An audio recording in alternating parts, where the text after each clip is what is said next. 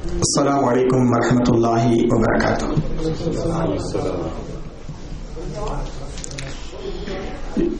إن الحمد لله نحمده ونستعينه ونستغفره ونؤمن به ونتوكل عليه ونعوذ بالله من شرور أنفسنا ومن سيئات أعمالنا. من يهده الله فلا مضل له ومن يضلل فلا هادي له. وأشهد أن لا إله إلا الله وحده لا شريك له وأشهد أن محمدا عبده ورسوله أما بعد. قال الله تعالى في القرآن الكريم والفرقان المجيد: أعوذ بالله من الشيطان الرجيم. بسم الله الرحمن الرحيم. يا أيها الناس اتقوا ربكم الذي خلقكم من نفس واحدة وخلق منها زوجها وبث منهما رجالا كثيرا ونساء واتقوا الله الذي تساءلون به والأرحام إن الله كان عليكم رقيبا. وقال أيضا: يا أيها الذين آمنوا اتقوا الله حق تقاته ولا تموتن إلا وأنتم مسلمون. وقال أيضا: يا أيها الذين آمنوا اتقوا الله وقولوا قولا سديدا يصلح لكم أعمالكم ويغفر لكم ذنوبكم ومن يطع الله ورسوله فقد فاز فوزا عظيما. فإن أصدق الحديث كتاب الله وخير الهدي هدي محمد صلى الله عليه وسلم وشر الأمور محدثاتها وكل محدثة بدعة وكل بدعة ضلالة وكل ضلالة في النار. اللهم صل على محمد وعلى آل محمد كما صليت على إبراهيم وعلى آل إبراهيم إنك حميد مجيد. اللهم بارك على محمد وعلى آل محمد كما باركت على إبراهيم وعلى آل إبراهيم إنك حميد مجيد.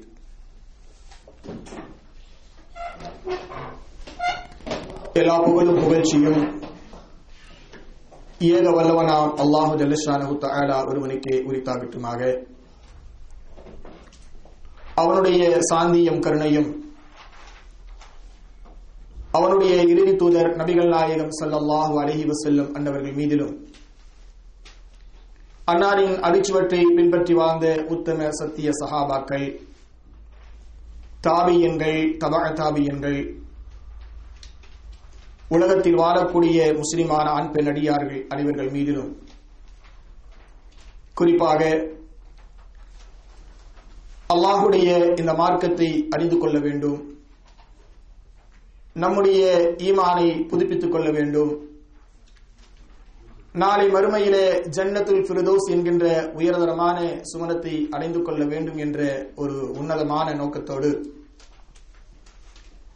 இந்த வாராந்திர வகுப்பிலே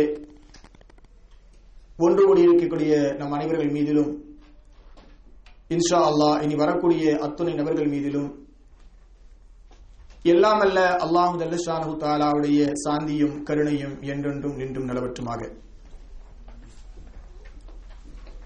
கண்ணியத்திற்குரிய அல்லாஹுவின் நல்லடியார்களே, அன்பு சகோதரர்களே,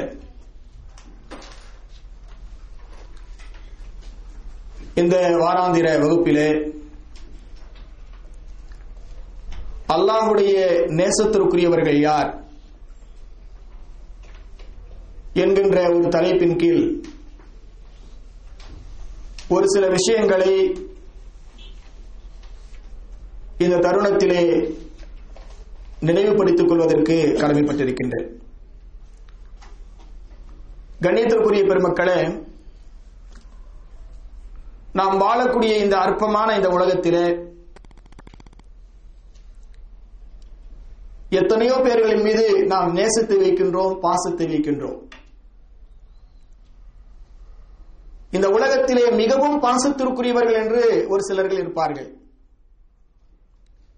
உதாரணமாக சொல்வதாக இருந்தால், கணவன் மனைவியின் மீது மிகவும் பாசத்துக்குரியவர்களாக இருக்கலாம், மனைவி கணவன் மீது பாசத்திற்குரியவர்களாக நேசத்திற்குரியவர்களாக இருக்கலாம், பெற்றோர்கள் பிள்ளைகள் மீது, பிள்ளைகள் பெற்றோர்கள் மீது,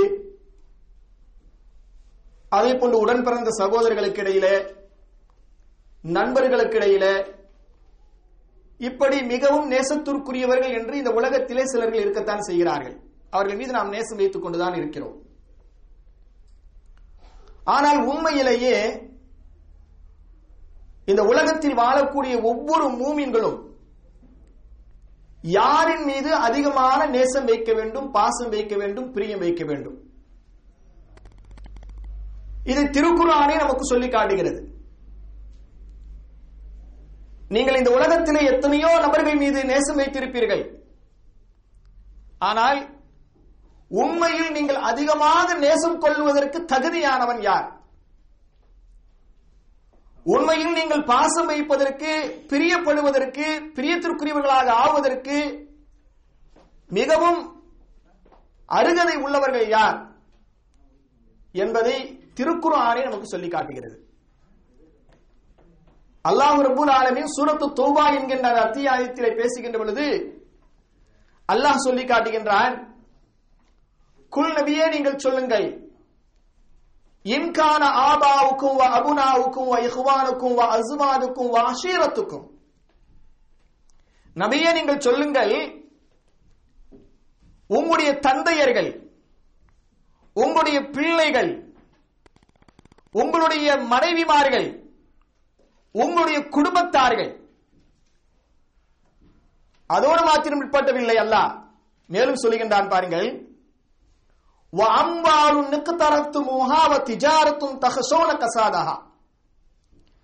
நீங்கள் இந்த உலகத்திலே திரட்டி வைத்திருக்கக்கூடிய அந்த செல்வங்கள் எங்கே நஷ்டம் ஏற்பட்டு விடுமோ என்று பயந்து பயந்து பாதுகாக்கக்கூடிய அந்த வியாபாரங்கள்,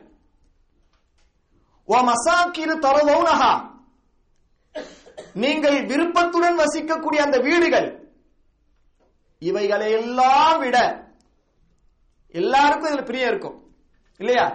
அல்லாஹ் அந்த பிரியத்தை எல்லாம் சொல்றான். யாரின் மீது நீங்கள் அதிகம் பிரியம் வச்சிருப்பீங்க?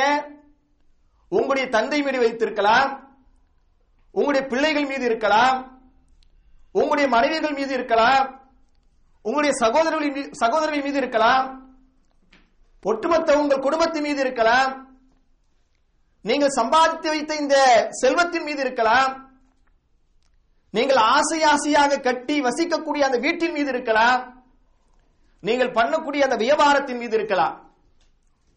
எல்லோருக்கும் இது இருக்கத்தான் செய்யும்.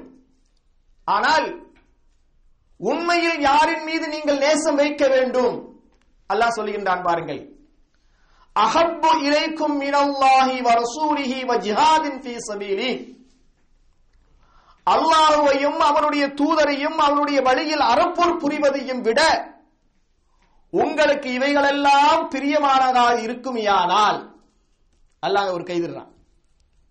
இதெல்லாம் பிரிய வைங்க, பிரிய வைக்க வேணான்னு சொல்லல. ஆனால் அல்லாஹ்வை விடவும் அவனுடைய தூதரை விடவும் அல்லாஹ்வுடைய பாதையிலே அறப்போர் புரிவதையும் விடவும் இவைகளின் மீது நீங்கள் அதிகமாக பிரியம் வைப்பீர்கள் என்று சொன்னால், ஃபதரப்பசு ஹத்தா யஅதி அல்லாஹு பிஅம்ரிஹி, அல்லாஹ் அவனுடைய கட்டளையை வேதனையை கொண்டு வருவதை நீங்கள் எதிர்பார்த்தீர்கள் என்று அல்லாஹ் சொல்கிறார். நீங்கள் இந்த உலகத்தில் யாரின் மீது வேண்டுமானாலும் பிரியம் வைக்கலாம், நேசம் வைக்கலாம். ஆனால் அந்த நேசம் எதுவரை இருக்க வேண்டும்? எதைவிட மிஞ்சிவிடக் கூடாது. அஹப்பு இலைக்கும் மினல்லாஹி வ ரசூலிஹி வ ஜிஹாதின் ஃபீ ஸபீலில்லாஹ், அல்லாஹ்வையும் அவனுடைய தூதரையும் அவனுடைய வழியிலே அறப்போர் புரிவதை விடவும் நேசம் உண்டதாக ஆகிவிடக் கூடாது.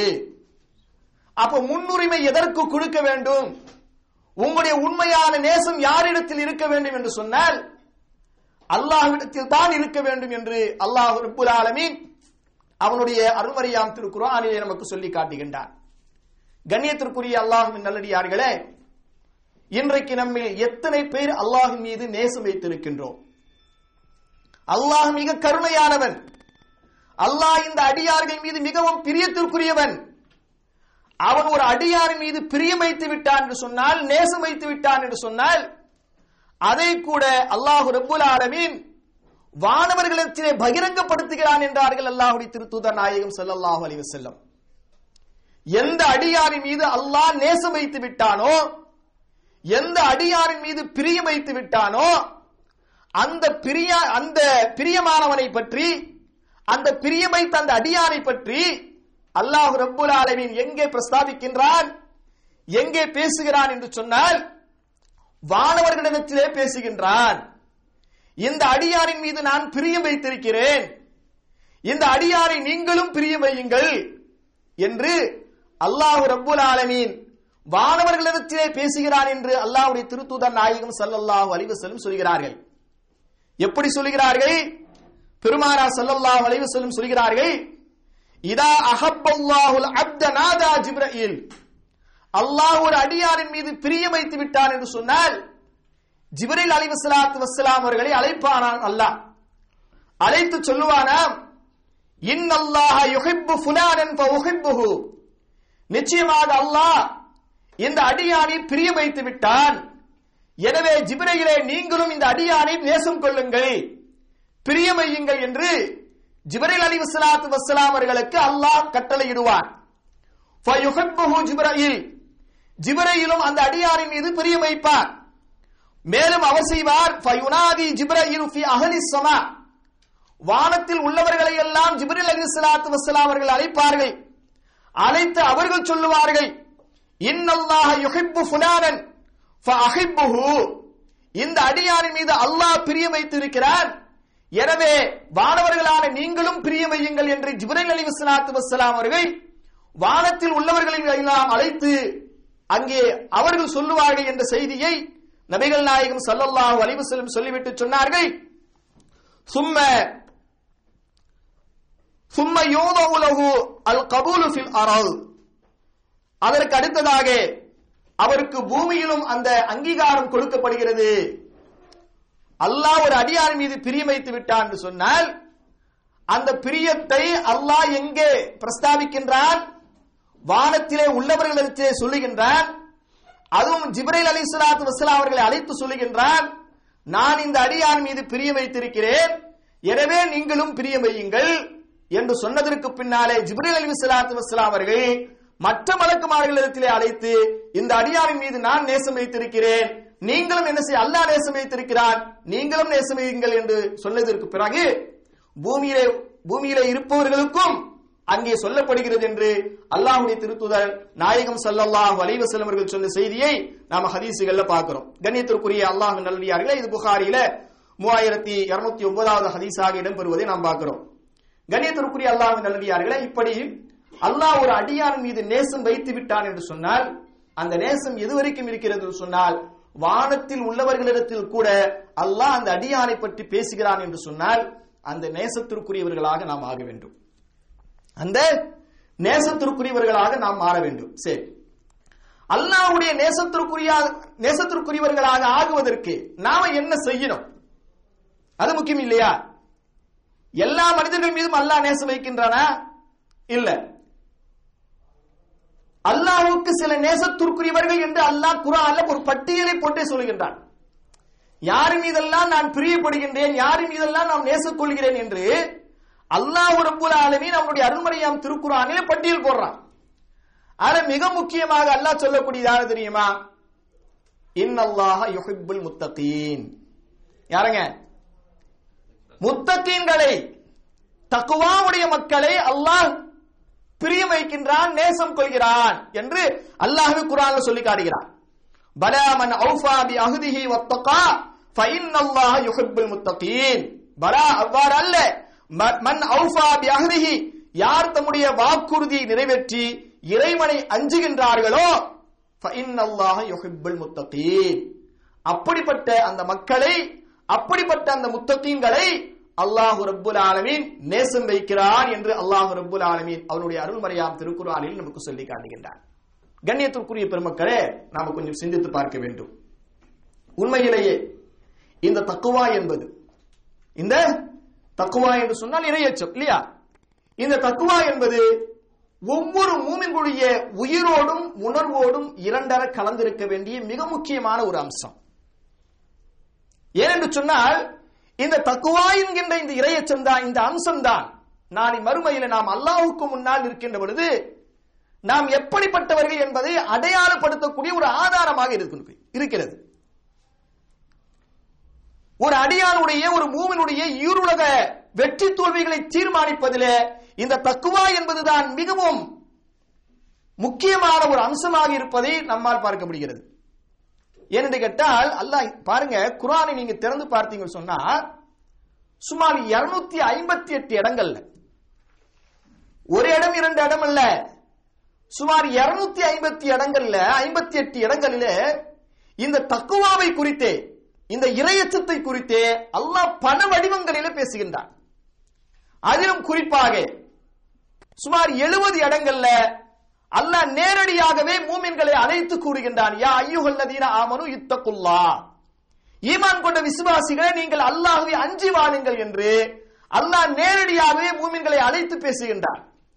அல்லாஹ்வுடைய இந்த கட்டளையை பொறுத்த வரைக்கும் நம்முடைய வாழ்க்கையின் எல்லா அம்சங்களிலும் தக்குவா இருக்க வேண்டும். பொருளாதாரமாக இருந்தாலும் சரி, வியாபாரமாக இருந்தாலும் சரி, கொடுக்கல் வாங்கலாக இருந்தாலும் சரி, குடும்ப வாழ்க்கை, கூட்டு வாழ்க்கை, இல்லற வாழ்க்கை, நீதி, நிர்வாகம், அரசியல், அனைத்திலும் இந்த தக்குவா இடம்பெற்றிருக்க வேண்டும் என்று அல்லாஹ் ரப்பல் ஆலமீன் அவருடைய அருள்மறையாம் திருக்குர்ஆனின் மூலமாக நமக்கு ஆணை இருக்கின்றார். கண்ணியத்திற்குரிய பெருமக்களே, ஆக அல்லாஹ்வுடைய நெருக்கத்தை செய்யக்கூடிய, அல்லாஹ்வுடைய நெருக்கத்தை ஏற்படுத்தக்கூடிய எந்த ஒரு அமலை நாம் செய்வதாக இருந்தாலும் கூட அதிலே தக்குவா கண்டிப்பாக இடம்பெற்றிருக்க வேண்டும்.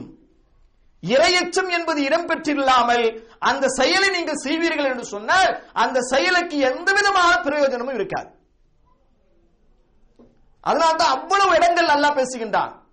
எங்கேயும் அல்லாஹ் பேசுகின்ற பொழுது, மக்களை அழைத்து ஒரு உபதேசத்தை செய்கின்ற பொழுது அல்லாஹ் சொல்லக்கூடிய வார்த்தை இத்தகுல்லாஹ், ஈமான் கொண்ட மக்களே அல்லாஹ்வை நீங்கள் அஞ்சி நடந்து கொள்ளுங்கள். சரிங்க, இந்த தக்குவானா என்ன? தக்குவா என்கின்ற அந்த வார்த்தைக்கு என்ன அர்த்தம், என்ன பொருள்? அகராதியை பொறுத்த வரைக்கும் இந்த தக்குவா என்பது விகாயத் என்று சொல்லக்கூடிய அந்த வார்த்தையிலிருந்து வந்ததுதான் தக்குவா. இந்த விகாயத் என்பதற்கு என்ன பொருள் என்று கேட்டால், ஒரு மனிதன் தன்னைத்தானே பாதுகாத்துக் கொள்ளுதல் என்று அர்த்தம். ஒரு மனிதன் தன்னைத்தானே பாதுகாத்துக் கொள்வது, இது அகராதியில. ஷரியத்துடைய புழக்கத்தை பொறுத்த வரைக்கும் தக்குவா என்பது இறைவன் எவைகளை எல்லாம் தடுத்தானோ வெறுத்தானோ அவைகளை விட்டும் மனிதன் நீங்கி வாழ்வது. இறைவன் அல்லாஹ் ரப்புல் ஆலமீன் எவைகளை எல்லாம் தடுத்தானோ வெறுத்தானோ அவைகளை விட்டும் ஒரு அடியான் ஒதுங்கி வாழ்வது, இதுதான் தக்குவா. சலஃபுகள் அருமையான ஒரு விளக்கத்தை சொல்வார்கள். சலஃபுகள் ஒரு அருமையான தக்குவாவுக்கு ஒரு அருமையான விளக்கத்தை சொல்வார்கள். உமர் ரலியல்லாஹு தஆலா அவர்கள் உபய் இப்னு கஅப் என்று சொல்லக்கூடிய ஒரு நபித்தோழரை அழைத்து கேட்பார். உபய் இப்னு கஅப் அவர்களே, மத் தக்குவா, தக்குவானா என்னன்னு கேட்பார். தக்குவா என்று சொன்னால் என்ன, எனக்கு விளக்கம் தாருங்கள் என்று கேட்பார்.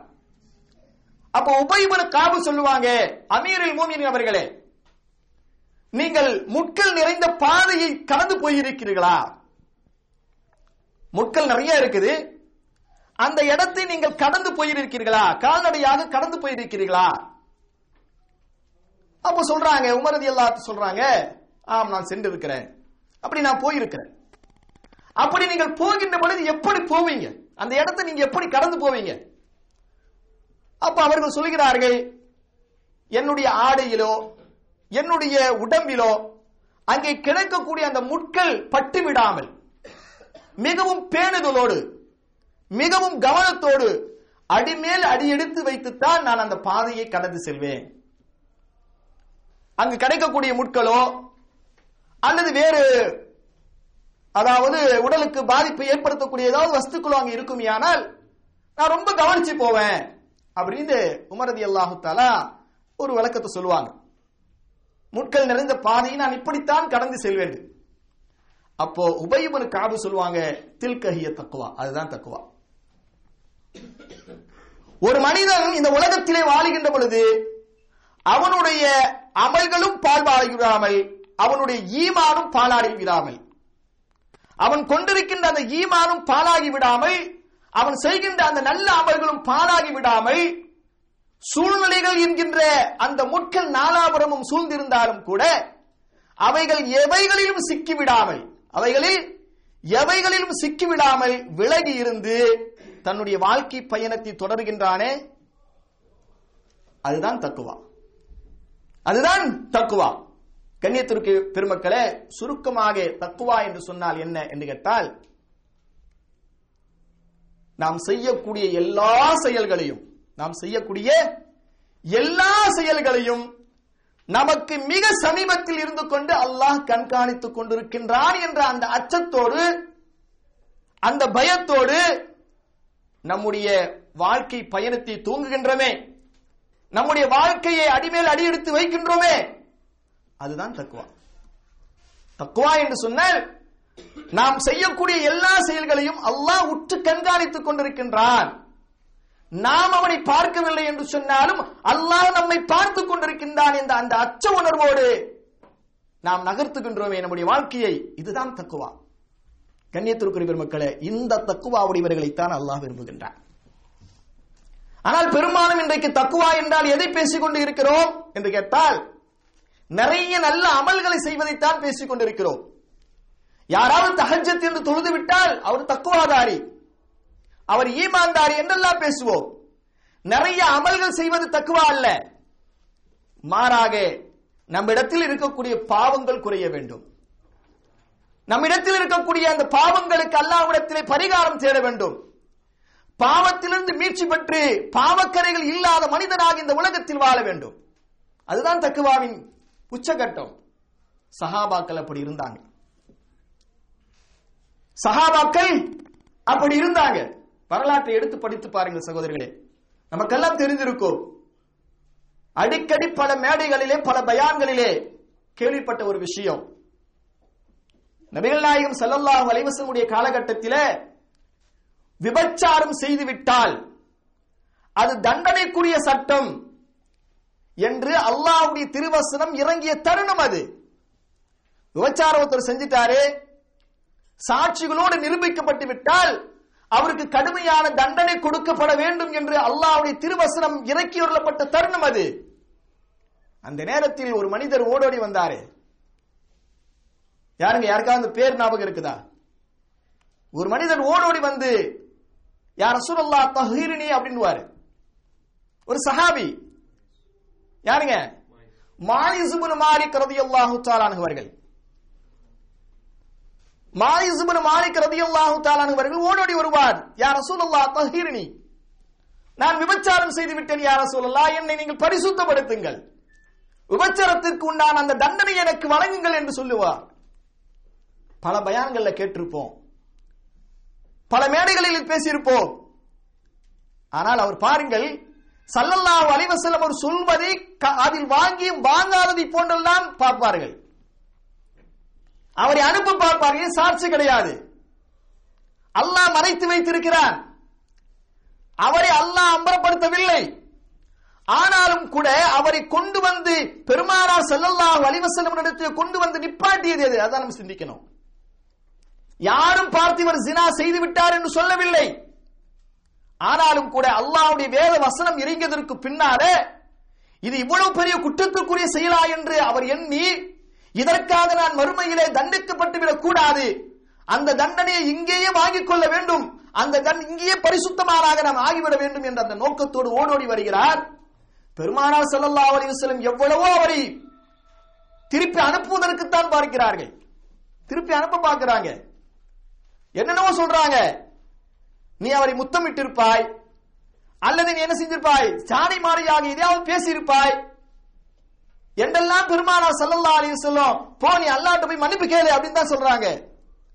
ஆனாலும் அவர் தன்னுடைய முடிவை மாற்றிக் கொள்ளாமல் அல்லாஹ்வுடைய ரசூலிடத்திலே அவர் சொல்கிறார், தஹீனி யா ரசூலல்லாஹ், நான் ஜினா செய்து விட்டேன். வாக்குமூலம், அவராகவே வாக்குமூலம் அளிக்கிறார். அப்படி சொன்னதற்கு பின்னால் ஸல்லல்லாஹு அலைஹி வஸல்லம் அவருடைய அந்த சுய வாக்குமூலத்திற்கு பின்னால் பெருமானார் ஸல்லல்லாஹு அலைஹி வஸல்லம் அவருடைய அந்த உறுதிப்பாட்டை பார்த்ததற்கு பின்னால் ஸல்லல்லாஹு அலைஹி வஸல்லம் அவர்கள் அவருக்கு கல்லறி தண்டனை கொடுங்கள் என்று சொல்கிறார்கள். அதற்கு பின்னால தண்டனை நிறைவேற்றப்பட்டது. வரலாற்றில் பார்க்கிறோம். அந்த தௌபா கூட எப்படிப்பட்ட தௌபாவாக மாறியது என்பதை நபிகள் நாயகம் ஸல்லல்லாஹு அலைஹி வஸல்லம் அவர்கள் சொல்லுகின்ற பொழுது சொன்னார்கள், இவர் செய்த இந்த தௌபா இருக்கிறது, இந்த பாவமன்னிப்பு, அல்லாஹ்விடத்தில் கேட்ட பாவமன்னிப்பு இருக்கிறது, ஒரு சமூகத்திற்கு மத்தியிலே அதை பிரித்து கொடுத்தாலும் கூட அதையும் அது மிஞ்சிவிடும். அந்த அளவுக்கு மிகப்பெரிய ஒரு தௌபா செய்தார் என்று அல்லாஹ்வுடைய திருத்தூதர் நாயகம் ஸல்லல்லாஹு அலைஹி வஸல்லம் ஒரு கட்டத்தில் சொல்லி காட்டுவார்கள். தான் செய்த ஜினாவை யாரும் பார்க்கவில்லை என்று சொன்னாலும் படைத்த இறைவன் பார்த்திருப்பான் என்ற அந்த உச்சக்கட்ட உணர்வுதான், அந்த உச்சக்கட்ட பயம்தான் பெருமானார் ஸல்லல்லாஹு அலைஹி வஸல்லம் வந்தால் இது சொன்னால் நமக்கு இப்படிப்பட்ட ஒரு தண்டனை கிடைக்கும் என்று கருதியும் கூட அவர் வந்து நின்றாரா இல்லையா? இதுதான் தக்குவாவின் இறையச்சத்துடைய அந்த உச்சக்கட்டம். அந்த இறையச்சம் இருக்கிறதா? நம்மில் எத்தனை பேருக்கு இருக்கிறது? இப்படிப்பட்ட இறையச்சமுடைய மக்களைத்தான் இன்னல்லாஹ் யுஹிப்புல் முத்தகீன், இப்படிப்பட்ட தக்வாவுடையவர்களைத்தான் அல்லாஹ் விரும்புகிறான் என்றார்கள். அல்லாஹ் சொல்லுகின்றார். இதெல்லாம் விட இன்னொரு ஆச்சரியம் என்ன தெரியுமா? இவருக்கு தண்டனை கொடுக்கப்படுகிறது. தண்டனை கொடுக்கப்பட்டு ஒரு 2-3 நாட்கள், சில நாட்கள் ஆகியிருக்கும். இன்னொரு ஆச்சரியமான விஷயம், ஒரு பெண்மணி ஓடோடி வருகிறார். ராமிதியா என்ற கோத்திரத்தை சார்ந்த ஒரு பெண்மணி வருகிறார்கள். அதே வார்த்தையை சொல்கிறார்கள், யா ரசூலுல்லாஹ் தஹிரினி, என்னை பரிசுத்தப்படுத்துங்கள், நான் விபச்சாரம் செய்து விட்டேன். நேரில் பார்த்தவர்கள் விபச்சாரம் செய்தால் என்ன தண்டனை அவருக்கு வழங்கப்பட்டது என்பதை நேரில் பார்த்த அந்த பெண்மணி தனக்கும் இப்படியான ஒரு தண்டனை கிடைக்கும் என்று நினைத்திருந்தும் கூட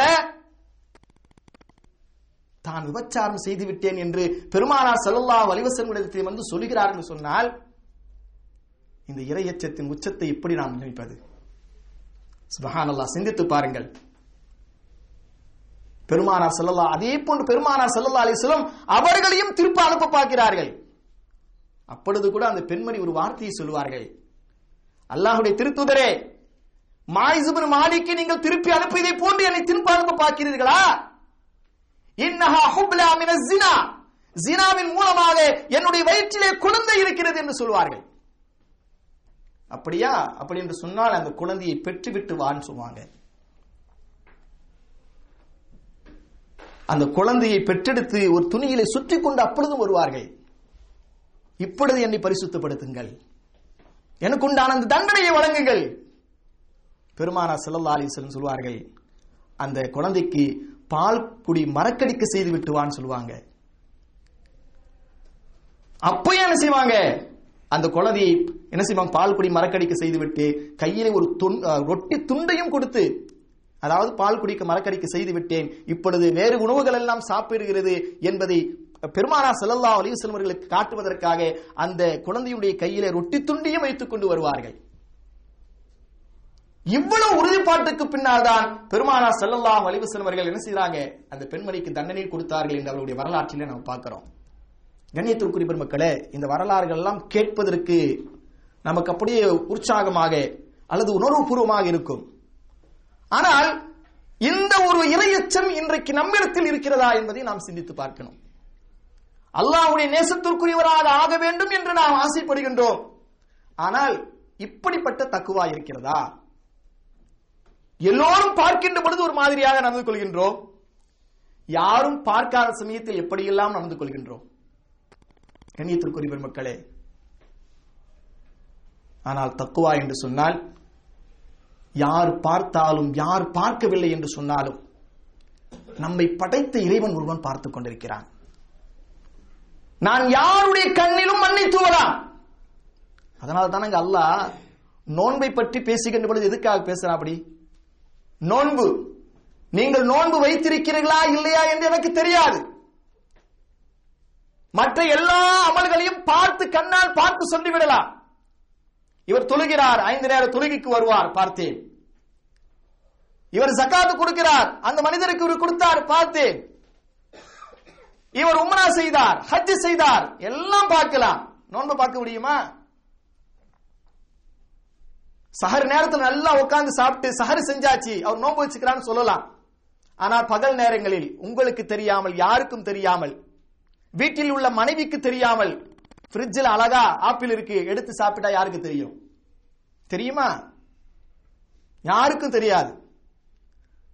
ஆனாலும் கூட என்ன அங்க நினைக்கிறோம்?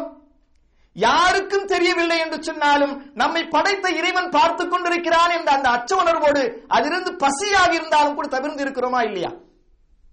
அதனால்தான் அல்லாஹ் சொல்லுகின்ற பொழுதே எதற்காக இந்த நோன்பு கடமையாக்கப்பட்டது என்று சொன்னால் லஅல்லக்கும் தத்தகூன் என்று சொல்கிறான்.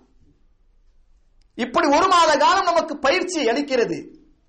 அல்லாஹ் பார்க்கிறான், அல்லாஹ் பார்க்கிறான், அல்லாஹ் பார்க்கிறான் என்ற அந்த ஒரு பயிற்சி தான் ரமலானுடைய மாதத்தில் நோன்பை எதற்காக கடமையாக்கப்பட்டதுன்னு சொன்னால் லஅல்லக்கும் தத்தகூன், நீங்கள் தக்வாவுடைய மக்களாக மாற வேண்டும்.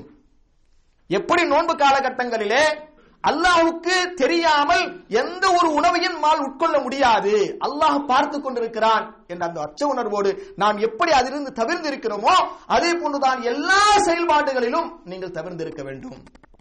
வியாபாரம், கொடுக்கல் வாங்கல், நீதி, நிர்வாகம், அரசியல், எல்லா விஷயங்களையும், குடும்ப வாழ்க்கை, இல்லற வாழ்க்கை, எல்லா விஷயங்களிலையும் அந்த தக்வா வர வேண்டும் என்பதற்காகத்தான் நோன்பையே நாம் கடமையாக்கினோம் என்று அல்லாஹ் சொல்கிறார். அப்போ ஒரு விஷயத்தை நாம் புரிந்து கொள்ள வேண்டும்.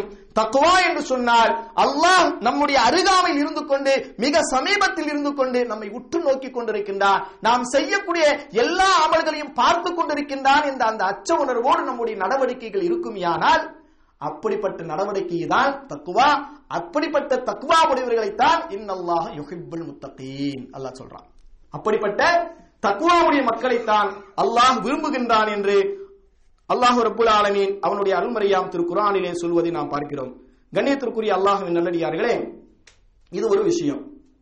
அப்போ அல்லாஹ்வுடைய நேசத்திற்குரியவர்களாக நாம் மாறுவதற்கு மிக முக்கியமான ஒரு அம்சமாக இதை நாம் எடுத்துக்கொள்ள வேண்டும், தக்வா என்கின்ற இந்த அம்சம்.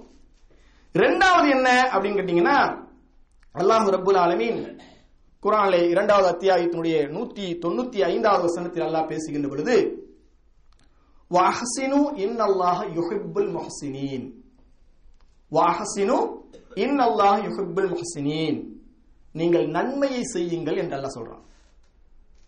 நீங்கள் நன்மையை செய்யுங்கள். ஏனா இன்னல்லாஹ யுஹிப்புல் முஹ்சினீன், நன்மை செய்யக்கூடியவர்களை அல்லாஹ் நேசிக்கிறார், அல்லாஹ் விரும்புகிறார் என்று அல்லாஹ் ரப்புல் ஆலமீன் அவனுடைய அருள்மறையாம் திருக்குர்ஆனில் சொல்லி காட்டுறான். சரி, நன்மைனா என்னங்க? நன்மையை செய்யுங்கள் சொல்றான் அல்லாஹ். நன்மையை செய்யக்கூடியவர்களை அல்லாஹ் விரும்புகிறான் என்று அல்லாஹ் சொல்கிறான்.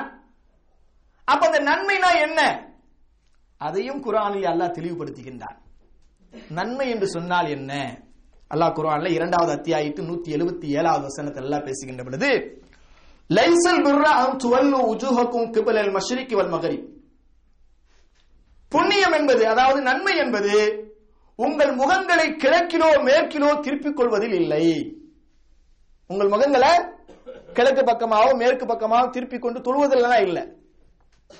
வலாக்கின்னல் பிர்ர மன் ஆமன பில்லாஹி வல் யௌமில் ஆகிரி வல் மலாயிகத்தி வல் கிதாபி வன் நபிய்யின், புண்ணியம் என்பது என்னவென்று கேட்டால், நன்மை என்பது என்னவென்று கேட்டால், அல்லாஹ்வை ஈமான் கொள்வது, மறுமையை ஈமான் கொள்வது, மலக்குமார்களை ஈமான் கொள்வது, வேதங்களை ஈமான் கொள்வது, நபிமார்களை ஈமான் கொள்வது, இதோடு மாத்திரமல்லாமல் வாத்தல் மால் அலா ஹுப்பிஹி தவில் குர்பா,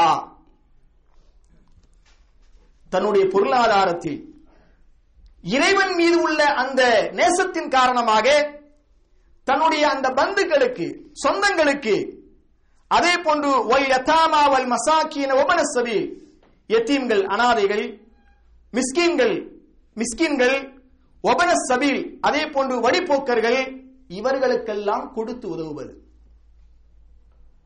வெறுமன அல்லாஹ் ரப்புல் ஆலமீன் தொழுகையோடு நிப்பாட்டிக்கல, மறுமைய நம்புங்க, தொழுகுங்க, இதோடு அல்லாஹ் நிப்பாட்டிக்காம எதெல்லாம் நன்மையில் சேர்க்கிறான்னு சொன்னா வாச்சல் மால் அலா ஹுப்பிஹி தவில் குர்பா, அந்த பந்துகளுக்கு அல்லாஹ்வுடைய திருப்தியை நாடி, அல்லாஹ்வின் மீது இருக்கக்கூடிய அந்த நேசத்தின் காரணமாக யாரெல்லாம் இப்படி பொருளாதாரத்தை வழங்குகின்றார்களோ, யதீம்களுக்கு, மிஸ்கீன்களுக்கு, வழிபோக்கர்களுக்கு, அதே போன்று வஸ்ஸாயிரின ஃபிர் ரிகாப்,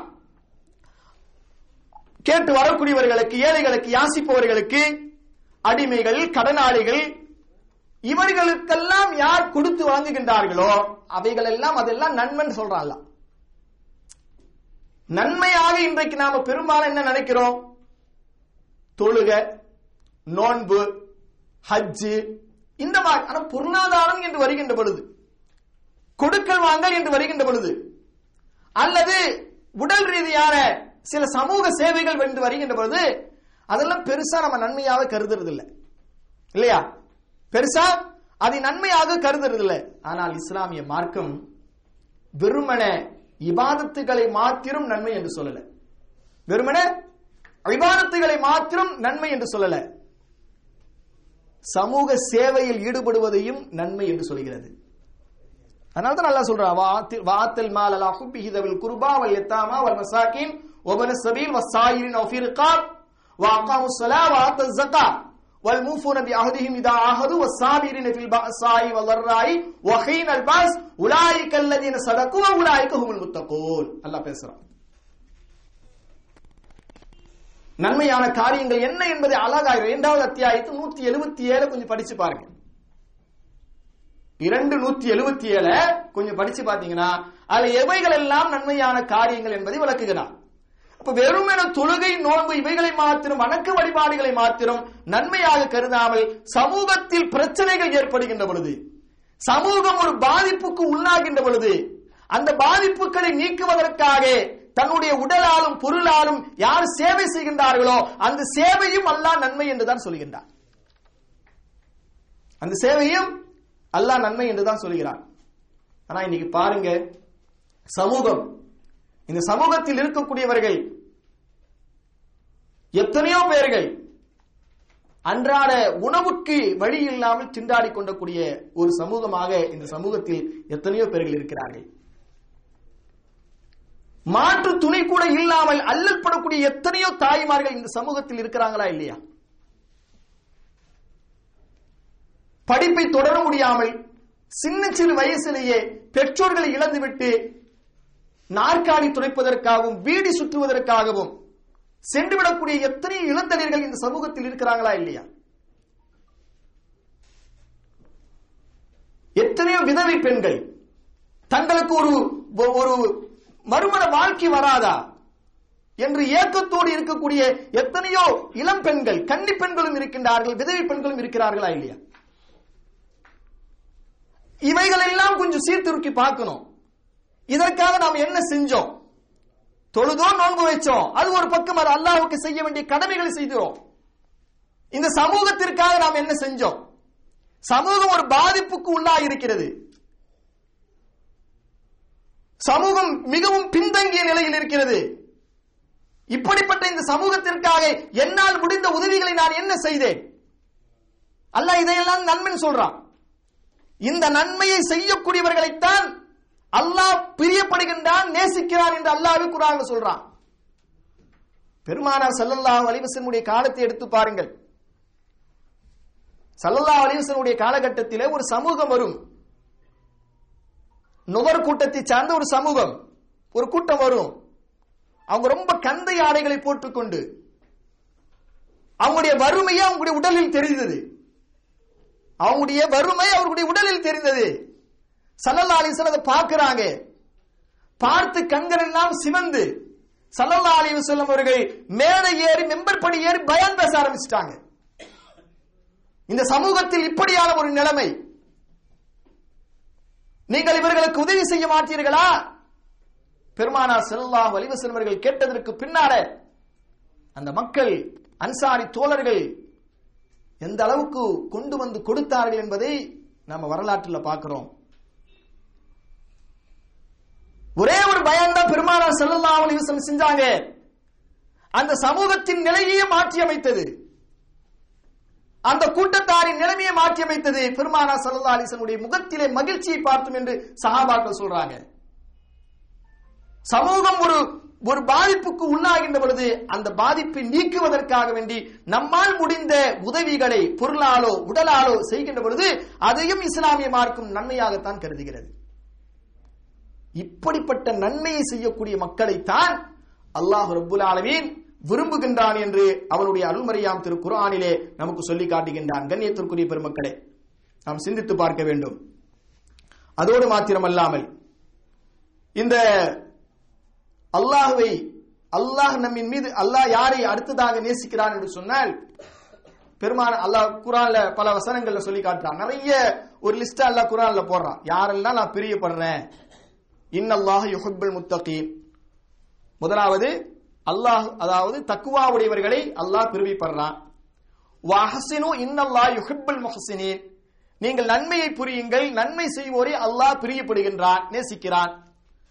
அடுத்ததாக அல்லாஹ் யாரை நேசிக்கிறான் என்று சொன்னால், அல்லாஹ் குர்ஆன்ல சொல்றான்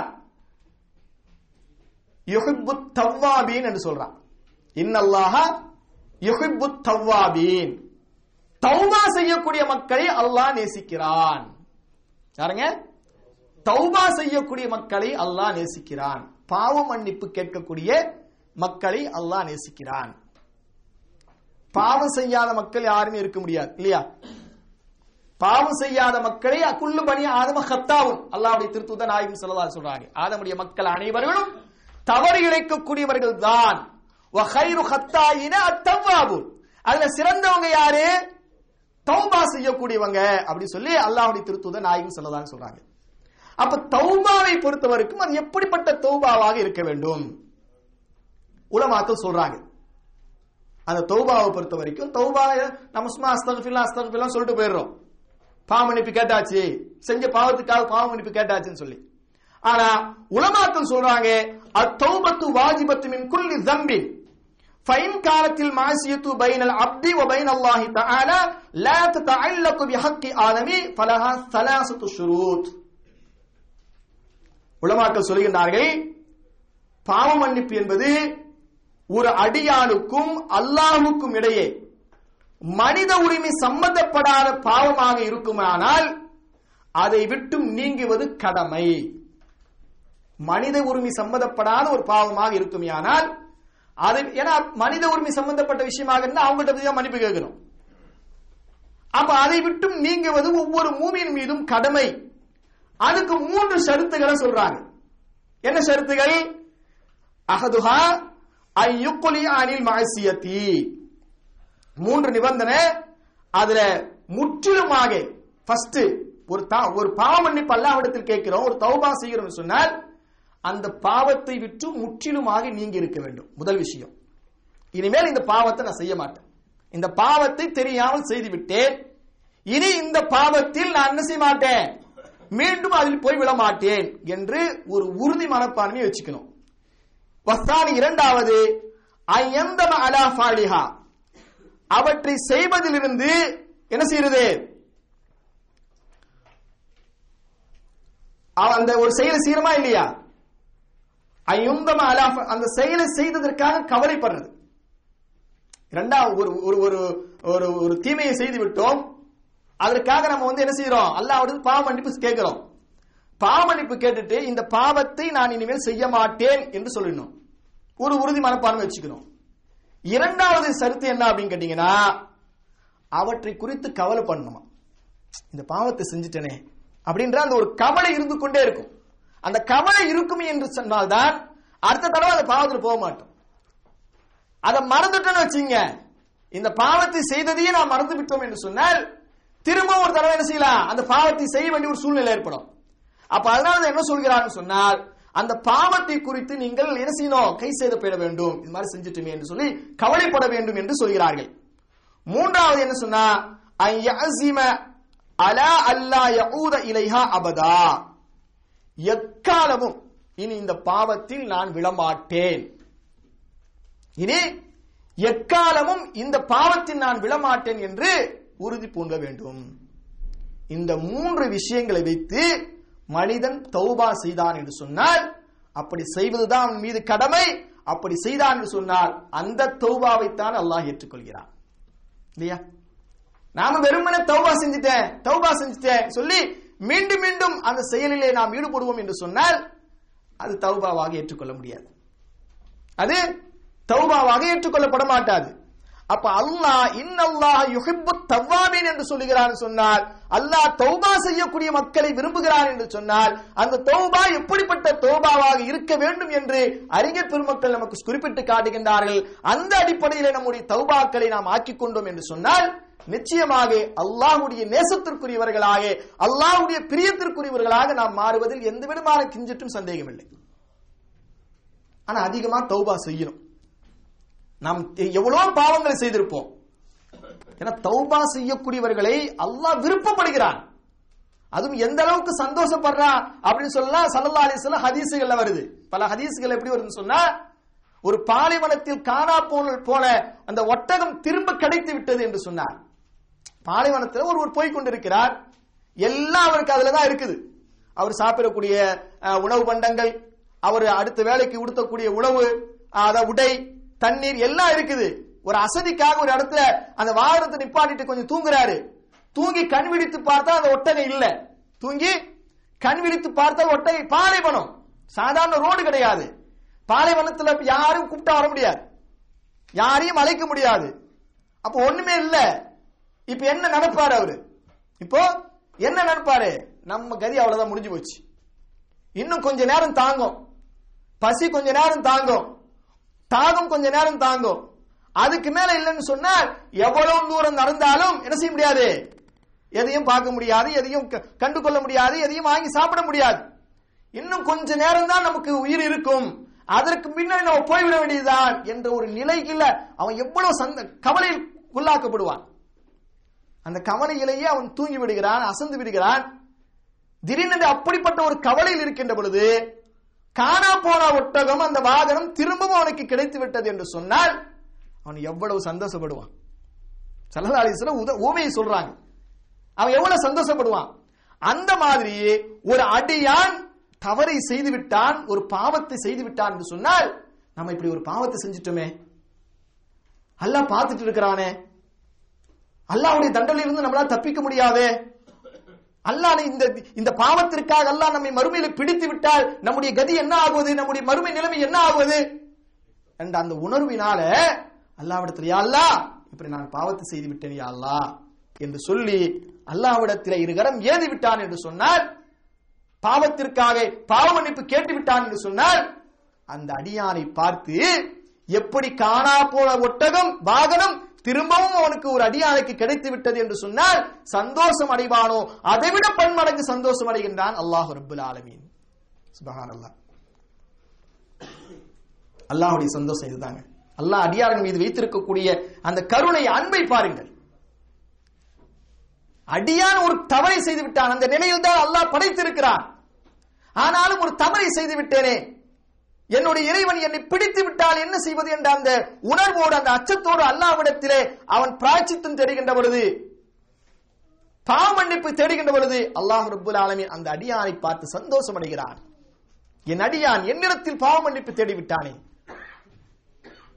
இப்படிப்பட்ட தௌபா உடையவர்களைத்தான் இன்னல்லாஹ யுஹிப்புத் தவ்வாபீன், நிச்சயமாக அல்லாஹ் இப்படிப்பட்ட தௌபா உடைய மக்களை அல்லாஹ் நேசிக்கிறான் என்றார்கள். அல்லாஹ் குர்ஆன்ல சொல்லி காட்டுறான். அதனால்தான் என்னவோ தெரியவில்லை, நபிகள் நாயகம் ஸல்லல்லாஹு அலைஹி வஸல்லம் அவர்கள், நபிகள் நாயகம் ஸல்லல்லாஹு அலைஹி வஸல்லம் அவர்கள் முன்பின் செய்த பாவங்கள் எல்லாம் மன்னிக்கப்பட்டவர்கள், இறையச்சத்தின் உச்சாணியில் இருப்பவர்கள், அவர்களை விட அல்லாஹ்வை பயந்தவர்கள் யாரும் இருக்க முடியாது. சொர்க்கம் நரகத்தை எல்லாம் பார்த்தவர்கள். அப்படிப்பட்ட அல்லாஹ்வுடைய திருத்தூதர் நாயகம் ஸல்லல்லாஹு அலைஹி வஸல்லம் அவர்களே என்ன சொல்றாங்க? 100 தடவை அல்லாஹ்விடத்திலே நான் என்ன செய்றேன்? இஸ்திக்ஃபார் செய்கின்றேன். அவங்க இந்த பாவம் செஞ்சாங்க நமக்கு ஒரு பட்டியல் போட முடியுமா?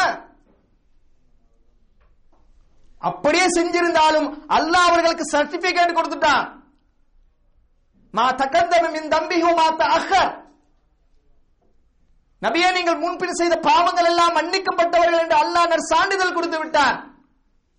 அப்படிப்பட்ட அல்லாஹ்வுடைய திருத்தூதர் ஸல்லல்லாஹு அலைஹி வஸல்லம் அவர்களே நாள் ஒன்றுக்கு 100 விடுத்தம் அல்லாஹ்விடத்திலே இஸ்திக்ஃபார் செய்கிறார்கள் என்று சொன்னால் அல்லாஹ்வுடைய அந்த பிரியத்தை பெற்றுக்கொள்ள வேண்டும். அல்லாஹ் இப்படிப்பட்ட மக்களை நேசிக்கிறானா இல்லையா? தௌபா செய்யக்கூடிய மக்களை நேசிக்கிறானா இல்லையா? அதனால் அல்லாஹ்வுடைய திருத்தூதர் நாயகம் ஸல்லல்லாஹு அலைஹி வஸல்லம் செய்த இஸ்திக்ஃபார் செய்வதை நாம் பார்க்க முடிகிறது. கண்ணியத்திற்குரிய அல்லாஹ்வின் நல்லடியார்களே, இதனால் தான் அவங்க இஸ்திக்ஃபார் செஞ்சாங்கன்னு ஹதீஸ் எல்லாம் வரல. இதனால் தான் அவங்க இஸ்திக்ஃபார் செய்தார்கள் சொல்ல ஹதீஸ்கள்லாம் வரல. நாம என்ன செய்றோம்?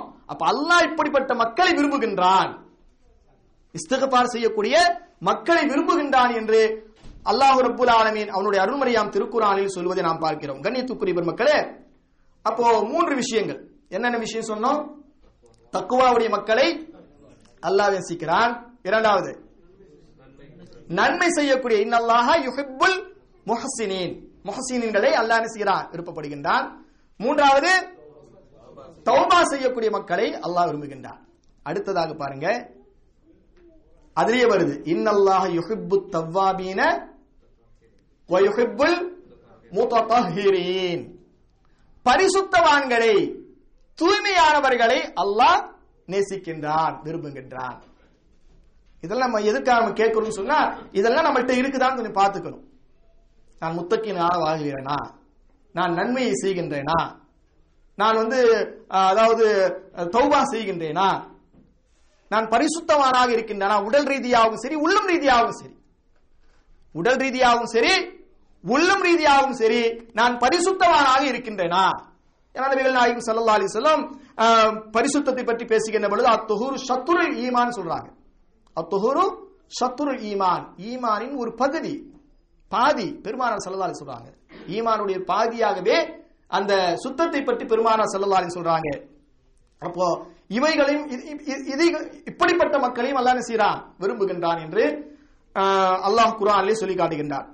அதே போன்று அடுத்ததாக யாரை நேசிக்கிறான் என்று சொன்னால், நீதியாளர்களை நேசிக்கிறான். எல்லாத்திலும் நீதி இருக்கணும் இல்லையா? ஆனா ஆளுக்கு ஒரு நீதி என்ற மாதிரி இருக்கக்கூடாது.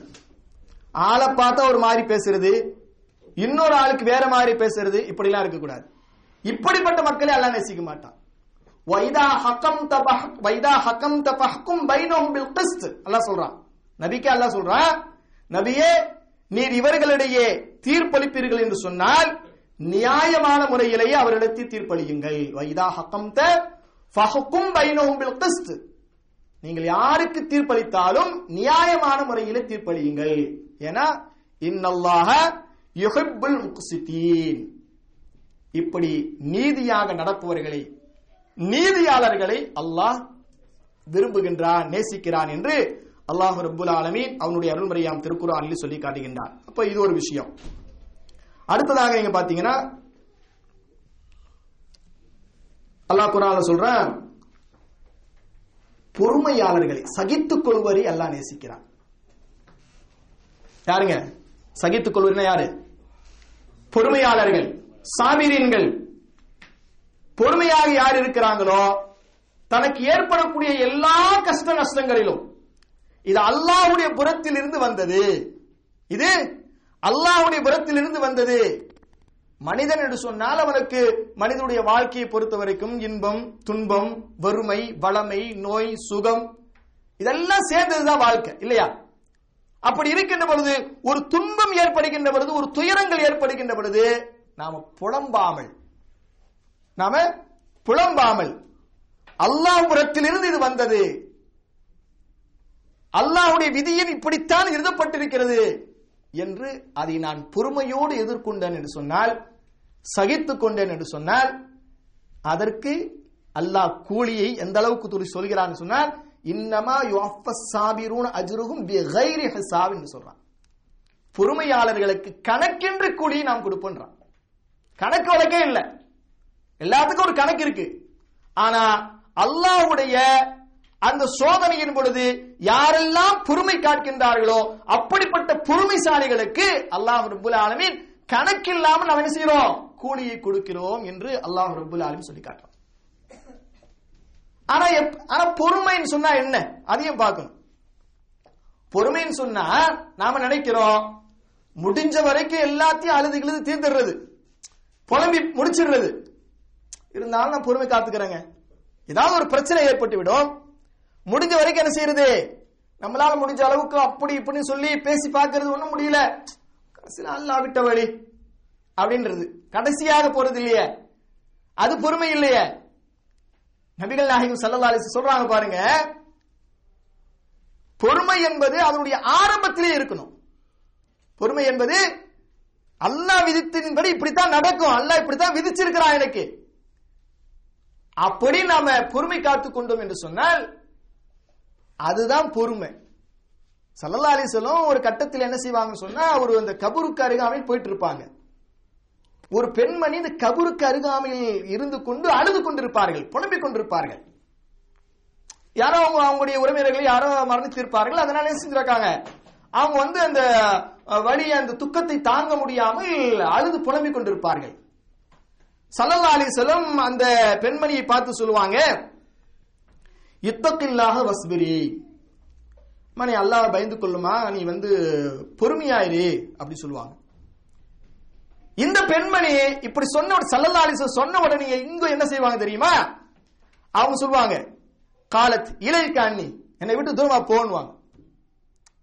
யாரு சொன்னாலும் அவங்களுக்கு தெரியாது, ஸல்லல்லாஹு அலைஹி வஸல்லம் தான் இந்த அட்வைஸ் செய்யறாங்கன்னு அவங்களுக்கு தெரியாது. அந்த பெண்மணி ஏதோ ஒரு துக்கத்தில் என்ன செய்யறாங்கன்னு சொன்னா, என்னை விட்டு நீ தூரம் போ, ஃபஇன்னக லம் துஸிபி பி முஸிபத்தி, எனக்கு ஏற்பட்ட இந்த துன்பம் உனக்கு ஏற்பட்டு இருந்தா தெரியும் சொல்லுவோமா இல்லையா? யாராவது போய் ஒரு ஆறுதல் வார்த்தை சொன்னோம்னா எல்லாம் உங்களுக்கு வந்தா தெரியும் அப்படின்னு சொல்லுவோமா இல்லையா? அந்த மாதிரி இந்த பெண்மணி ஒரு வார்த்தையை சொல்றாங்க. சொன்ன உடனே ஸல்லல்லாஹு அலைஹி வஸல்லம் போயிடுறாங்க. போயிட்டதுக்கு பின்னால சஹாபாக்கள் சொல்றாங்க, அம்மா யார்கிட்ட நீ பேசுன தெரியுமா? அல்லாஹ்வுடைய திருத்தூதர்கிட்ட பேசுன. அப்படியே எனக்கு தெரியாது, அவங்க தான் அல்லாஹ்வுடைய திருத்தூதரா? எனக்கு தெரியாதுன்றாங்க. உடனே வேகமா போய் ஸல்லல்லாஹு அலைஹி வஸல்லம் உடைய வீட்டுக்கு வாசலுக்கு போயிடுறாங்க. அல்லாஹ்வுடைய திருத்தூதரே, நீங்க அல்லாஹ்வுடைய திருத்தூதரே, எனக்கு தெரியல, நான் அப்படி பேசிட்டேன் அப்படின்னு சொல்லி அதாவது மன்னிப்பு கேட்கறதுக்காக போறாங்க. இப்ப ஸல்லல்லாஹு அலைஹி சொல்றாங்க, இன்னம ஸபுரு இந்த சதமத்தில் ஊலா, ஏமா பொறுமை என்பது அதோடைய ஆரம்பத்தில் இருக்கணுமான்றாங்க. எல்லாம் அழுது பொழுது முடிச்சிட்டது பிறகு நான் பொறுமையை காத்துக் கொள்கிறேன், நான் பொறுமையா இருக்கிறேன் அப்படின்னு சொல்லுவது அல்ல பொறுமை. பொறுமை என்பது அதனுடைய ஆரம்பத்திலே, அல்லாஹ் ஒரு இழப்பு வந்து விட்டதா, ஒரு நோய் வந்து விட்டதா, அல்லாஹ் சொல்றான், இப்படி எல்லாம் நம்ம சோதிப்போம் சொல்றான். வல நபுலுவன்னக்கும் பிஷைஇம் மினல் ஹௌஃபி வல் ஜூஇ வ நக்ஸி மினல் அம்வாலி வல் அன்ஃபுஸி வத் ஸமராத் பஷ்ஷிரி ஸாபிரி. பசி, பட்டினி, உயிர் இழப்புகள், விளைச்சல் நிலங்களிலே குறைச்சல்கள், வியாபாரத்தில் அதாவது குறைச்சல், எல்லாத்திலும் இப்படியெல்லாம் சோதிப்போம். இந்த சோதனைகளின் பொழுது யார் பொறுமை காக்கின்றார்களோ வபஷ்ஷிரி ஸாபிரீன், நபியே நீங்கள் அவர்களுக்கு சுமனத்தை கொண்டு, அப்படிப்பட்ட அந்த சபுராளிகளுக்கு, பொறுமையாளர்களுக்கு சுமனத்தை கொண்டு சுப செய்தி கூறுங்கள் என்று அல்லாஹ் சொல்றான் இல்லையா? இப்படிப்பட்ட மக்களைத்தான் அல்லாஹ், இப்படிப்பட்ட சபுராளிகளைத்தான் எல்லாம் செய்யறான், நேசிக்கிறான், பிரியப்படுகிறான் என்பதை நாம் விளங்கிக் கொள்ள வேண்டும். கண்ணியத்திற்குரிய அல்லாஹ்வின் நல்லடியார்களே, அடுத்ததாக அல்லாஹ் பிரியப்படக்கூடிய ஒரு மனிதன் யார் என்று சொன்னால், சுன்னாவை பின்பற்றக்கூடியவர்கள். சுன்னாவை பின்பற்றக்கூடியவர்கள். அல்லாஹ்வுடைய திருத்தூதர் நாயகம் ஸல்லல்லாஹு அலைஹி வஸல்லம் அவர்கள் எந்த வழிமுறைகளின்படி நம்முடைய எல்லா அமல்களையும் அமைத்துக் கொள்ள வேண்டும் என்று அவர்கள் வழிகாட்டிருக்காங்க.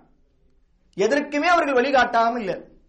அரசியலாக இருந்தாலும் சரி, ஆன்மீக துறையாக இருந்தாலும் சரி, போர்க்களத்தின் தளபதியாக இருந்தாலும் சரி, வியாபாரமாக இருந்தாலும் சரி, கொடுக்கல் வாங்கலாக இருந்தாலும் சரி, இல்லற வாழ்க்கை, குடும்ப வாழ்க்கை, கூட்டு வாழ்க்கை, இப்படி மனிதனோடு பின்னி பிணைந்திருக்கக்கூடிய அத்தனை துறைகளுக்கும் அழகிய முன்மாதிரியாக யார் இருக்கிறாங்க? லக்கது கான லக்கும் ஃபீ ரசூலில்லாஹி உஸ்வத்துன் ஹஸனா, அல்லாஹ் சொல்றான். அல்லாஹ்வுடைய திருத்தூதரத்திலே உங்களுக்கு அழகான முன்மாதிரி இருக்குதுன்னு சொல்றான். எல்லா விஷயத்துக்கும், இந்த விஷயத்துக்கு நான் எப்படி முன்மாதிரி எடுப்பது என்றெல்லாம் சொல்லவே முடியாது. இந்த விஷயத்திற்கு முன்மாதிரி, இந்த விஷயத்துக்கு முன்மாதிரி இல்லை என்று சொல்ல முடியாத அளவிற்குத்தான் அல்லாஹ்வுடைய திருத்தூதர் நாயகம் ஸல்லல்லாஹு அலைஹி வஸல்லம் அவர்களே அல்லாஹ் அப்படித்தான் அனுப்பி வச்சிருக்கிறான், அப்படித்தான் தேர்வு செய்து அனுப்பி வச்சிருக்கிறான். அப்ப எனக்கு இதன் முன்மாதிரி இல்லை என்றெல்லாம் சொல்லவே முடியாது.